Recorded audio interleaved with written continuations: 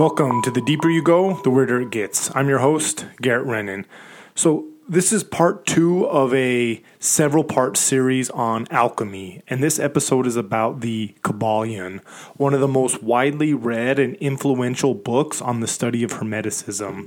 The Kybalion also happens to be my favorite book on alchemy. And if you remember from the last episode, Hermeticism and alchemy are one and the same. And so I will use these terms interchangeably throughout this and future episodes. With that being said, if you haven't heard part 1, I suggest you do that first, as it'll give you more insight into the ideas and philosophies being discussed. So anyway, one fact I must note about the Kybalion is that there's a lot of mystery surrounding its origins. The Kybalion was originally published in 1908 by 3 anonymous authors who called themselves the 3 Initiates. And they claim that this information contained in the book is the essence of the teachings of Hermes Trismegistus.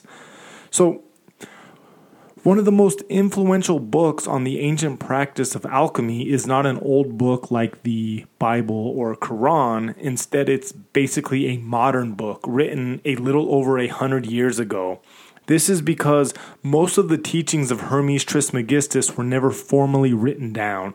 Instead, his ideas, philosophies, and truths were passed down verbally, in secret, from teacher to student for thousands of years. And the 3 initiates claimed to be students of these Hermetic teachings who felt the time was right to transfer these unpublished ideas to text so that others may benefit. So basically, the origin of the Kybalion is a stereotypical story of cryptic information being secretly passed down from teacher to student for thousands of years in order to avoid persecution.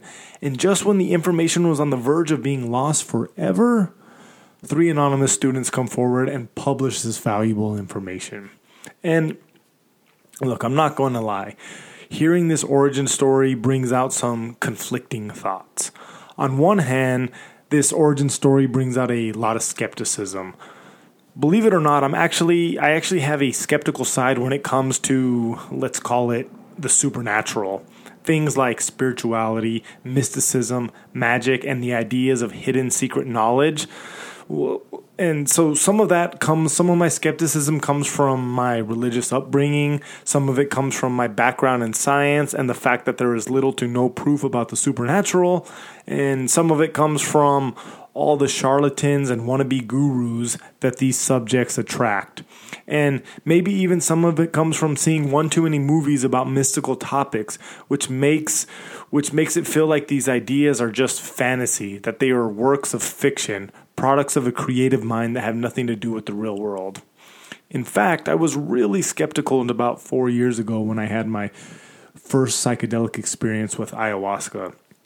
After doing a couple ceremonies, my perspective did a complete 180-degree shift, and a whole new world of possibilities opened up. And suddenly, the world of the supernatural became not only much more believable, it also started to feel very real. But despite having these perspective-changing experiences, some of that skepticism still resides. So when I hear about the origins of this book, there's a part of me that wants to believe it's all nonsense, that it's a fun story used to sell more books. On the other hand, knowing the world we live in, could there really be any other way for the information contained in this book to survive? To survive the test of time? I mean, if you've been paying attention to the nature of our reality, then you know that over the course of human history, many battles have been fought and many lives have been lost over information. Because whoever controls the information controls the world. And we know that history has been and still is written by the victors, which means the winners of these battles have always controlled the information. This is why our history books are typically one-sided accounts full of half-truths and exaggerations. Take the Crusades, for example, which was a series of religious wars led by the Catholic Church with the purpose of not only recovering Holy Land from Islamic rule, but also to combat paganism and heresy. So basically it comes down to this. If you had any ideas, philosophies, customs, or beliefs that were different from the Catholic Church, you were either destroyed or forced to convert your belief system. And once the church conquered a new territory or took over another group, it became the new authority. And with this newly gained authoritarian power came the ability to control the information. And once they had control of the information, they were able to rewrite the narrative as they saw fit. During this time, the church either destroyed or suppressed any information that either contradicted their narrative or posed a threat to their authority. Or what about the Spanish conquest of the Americas, which destroyed the advanced ancient civilizations of both the Maya and the Aztecs? Much like the Crusades, the main goal of the Spanish conquest was to spread information in the form of Catholicism to the New World. It makes you wonder how much valuable information was destroyed during this conquest. So this leads into a good example of the victors rewriting the narrative. So in 1942, Columbus sailed the ocean blue. If you're my age or older, then you were taught that Columbus was an Italian explorer who discovered America and created Thanksgiving or something like that. We were taught that Columbus was a hero and he even got his own federal holiday. Well, it's only been in the last 3 to 5 years or so that the real story of Columbus has started to surface. And the real story has surfaced thanks to the internet, which is one of the beautiful things about the internet, right? Is it makes the suppression of information almost impossible. Anyway, the real story of Columbus is that Columbus basically led that initial voyage of the Spanish conquest of the Americas. And Columbus first landed not in North America, but in the Caribbean, where he and his crew murdered, raped, enslaved, and abused the native people. In addition, he and the conquistadors destroyed massive amounts of native land to create tobacco, sugar, and cotton plantations. And if that's not bad enough, he basically started the transatlantic slave trade. So the real story of Christopher Columbus was anything but the mild-mannered explorer, adventurer we were led to believe he was. This is why, if you didn't know, there's now a push to no longer celebrate Columbus Day and instead call it Indigenous Peoples Day. So the point is that the story of the Catholic Crusades or Christopher Columbus are just a couple examples of the victors or ruling class controlling the information and using it to spin a certain narrative. And even today we see our information is being controlled and censored by not only governments and churches, but also industries like big oil, big pharma, Wall Street, and social media. And according to the author Tom Clancy, the control of information is something the elite always does, particularly in a despotic form of government. Information, knowledge is power. If you can control the information, you can control people. And that's just it. The elite, the ruling class, the victors, whatever you want to call them, they control the information for one reason and one reason only, and that's to control the people. It's a simple numbers game. There are way more common folk than there are rulers or elites. And the only way for the few to control the many is to influence their behaviors, thoughts, actions through the use of selective information. The main goal of the ruling class is to make us common folk believe that we can't operate without their help, that we need them in order to live, survive, or to reach enlightenment. So when you have ideas like you find in Gnosticism or alchemy that present a different narrative and talk about the importance of personal growth, personal knowledge, and promoting the idea that everything you need to reach enlightenment is within you, these ideas are a threat to the ruling class, to the elite, to the government, or to the religions who control the masses. The biggest threats to the elites or ruling class is and always will be personal power and access to information. So knowing that the only way to control people is to control the information makes me now realize that the ideas and knowledge found in something like alchemy could only survive the test of time by operating in secret. The ideas found in alchemy or Hermeticism contradict the information and narratives of the ruling class, particularly the Catholic Church. This is why alchemists have always operated in secret or presented their information in coded form using metaphors or analogies. I guess what I'm trying to say is that the origin of the Kybalion seems much more plausible once I look a little deeper. So anyway, kind of got a little sidetracked there.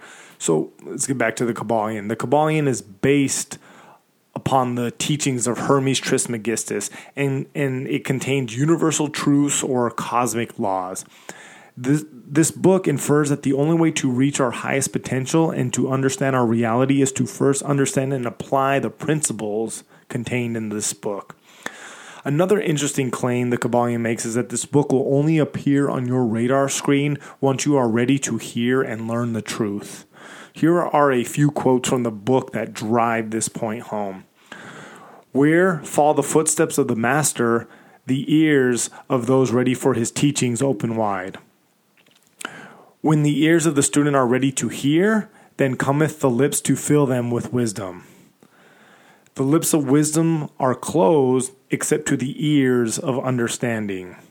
And if you are a true student, you will be able to work out and apply these principles. If not, then you must develop yourself into one. For otherwise, the Hermetic teachings will be as words to you. So the main focus of the Kybalion is to discuss 7 principles or universal laws upon which the entire Hermetic philosophy is based on. So the principles, according to the Kybalion, the principles of truth are 7. He who knows these understandingly possesses the magic key before whose touch all doors of the temple fly open. So the 7 Hermetic principles are the Principle of Mentalism, number 2, the Principle of Correspondence, number 3, the Principle of Vibration, number 4, the Principle of Polarity, number 5, the Principle of Rhythm, number 6, the Principle of Cause and Effect, and number 7, the Principle of Gender. So in future episodes, I'm going to break down each principle in great detail. But for now, I'm going to do a brief overview of each principle. And parts of this brief overview were taken directly from the overview section of the book. So principle number 1, the principle of mentalism. The all is mind. The universe is mental. The Kybalion. So the principle of mentalism embodies the idea that all is mind, and the all can be thought of as the creator, spirit, or even God, which in itself is unknowable and undefinable, but which may be considered and thought of as an universal, infinite, living mind. This principle implies that everything that happens has to be a result of a mental state which precedes it. For anything to exist, thoughts had to form first. Thoughts then go on to form physical reality. And this is probably one of the harder concepts to grasp because it deals with the idea of a creator. However, once you're able to accept and look past the idea of a creator, you can quickly realize that this is one of the most important laws of them all. And I will do my best to go into this law or this principle in much more detail in the next episode. So number 2, the principle of correspondence. As above, so below. As below, so above. The Kybalion.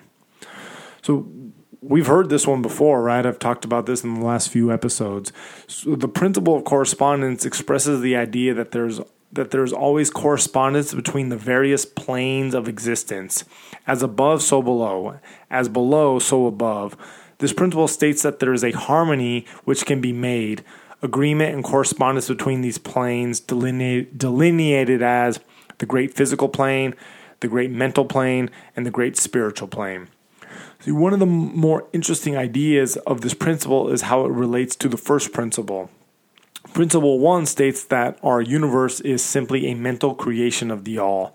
Well, as above, so below.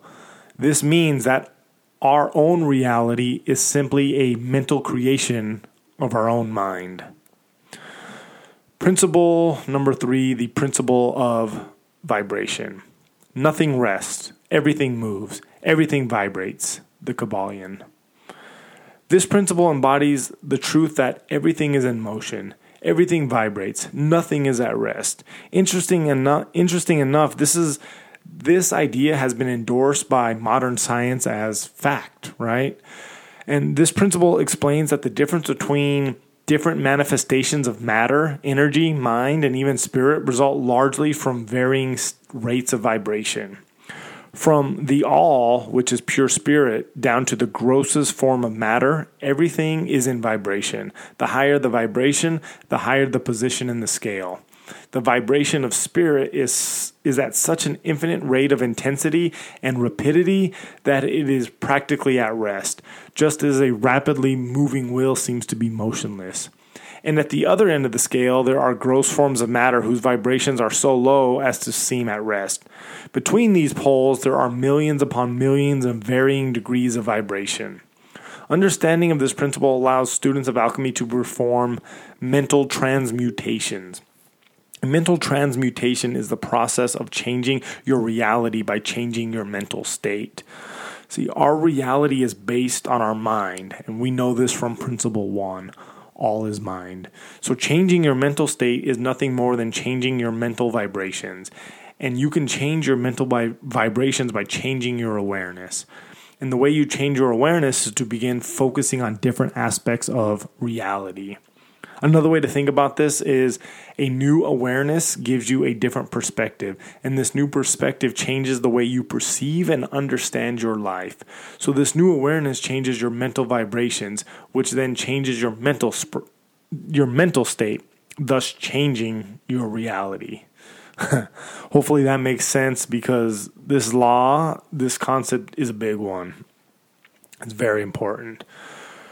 So number 4, the principle of polarity. Everything is dual. Everything has its poles. Everything has its pair of opposites. Like and unlike are the same. Opposites are identical in nature, but different in degree. Extremes meet. All truths are but half-truths. All paradoxes may be reconciled. The Kybalion. So this principle embodies the truth that everything is dual. Everything has two poles. Everything has its pair of opposites, all of which were old Hermetic axioms. The principle teaches us that opposites are the same, differing only in degree. It explains that in everything there are two poles or opposite aspects, and that opposites are really only two extremes of the same thing, with many varying degrees between them. To illustrate this, heat and cold, although opposites, are really the same thing. The difference consists merely of degrees of the same thing. Look at your thermometer and see if you can discover where heat terminates and cold begins. There is no such thing as absolute heat or absolute cold. The two terms heat and cold are simply indicate varying degrees of the same thing. And that same thing, which manifests as heat and cold, is merely a form, variety, and rate of vibration. So heat and cold are nothing more than opposite ends of the spectrum we call heat. Other examples are light and dark, sharp and dull, high and low, positive and negative. And the list is endless. All opposites are really the same thing, the only difference being perspective and level of vibration. Let us take a radical and extreme example of love and hate, right? Two mental states apparently totally different, and yet there are degrees of hate and degrees of love, and a middle point in which we use the terms like or dislike, which then shade into each other so gradually that sometimes we're at a loss to know whether we like or dislike or neither. And all are simply degrees of the same thing. And what is considered to be most importance by Hermeticists is that this principle states that it is possible to change the vibrations of hate into the vibrations of love in one's own mind and the minds of others. And all you have to do is focus your awareness on the end of the spectrum you want to move towards. which basically means changing your perspective and awareness. So number 5, the principle of rhythm. Everything flows in and out. Everything has its tides. All things rise and fall. The pendulum swing manifests in everything. The measure of the swing to the right is the measure of the swing to the left. Rhythm compensates. The Kybalion. So the principle of rhythm expresses the idea that in everything there is a frequency, a measured motion, a to and from, a flow and inflow, a swing backwards and forwards, a pendulum-like movement. There is rhythm between every pair of opposites or poles, which means the principle of rhythm is closely related to the principle of polarity. The principle of polarity, which we just discussed, states that opposites are the same. Well, according to the principle of rhythm, our life experience is also based on a natural motion between the opposite poles. What goes up must come down. Understanding this principle allows us to more easily ride these waves so that we can better handle life's ups and downs. Number 6, principle of cause and effect. Every cause has its effect. Every effect has its cause. Everything happens according to law. Chance is but a name for law not recognized. There are many planes of causation, but nothing escapes the law.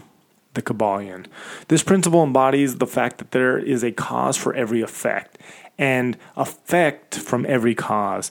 This also means that every action has an equal and opposite reaction. In other words, everything that has ever happened in your life is a direct result of a previous action, which was itself a result of another previous action. And this process continues all the way back to the beginning of time.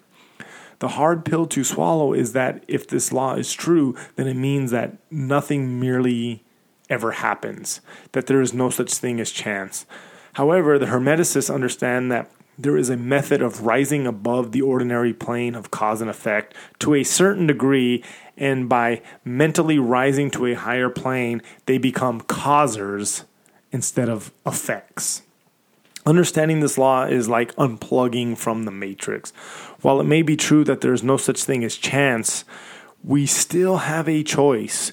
We can choose to either make something happen or to let it happen.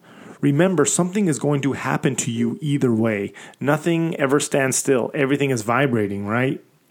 So that's just it. This law teaches you to take action, to make your life happen instead of allowing life to just happen to you.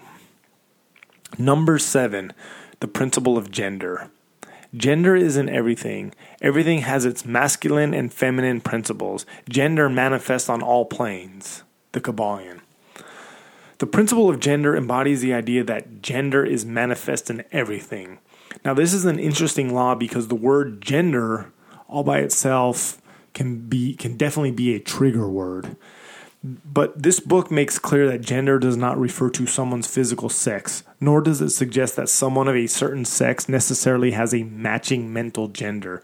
Instead, what is meant by gender is the concept of masculine and feminine principles. Like we learned with the law of polarity, the masculine and feminine are the same thing, just expressed as different vibrations. They are opposite ends of a spectrum. They are two sides of the same coin. They are equal and opposite. The idea is that in everything, every person, dog, cat, plant, rock, and even every thought has both masculine and feminine qualities associated with it. So the goal is to bring these energies, to bring these qualities in balance within yourself.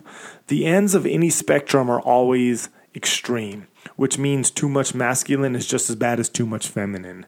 In order to reach your highest potential, you must bring your gender energies into balance. And that balance is different for everyone. We each have our own unique balance.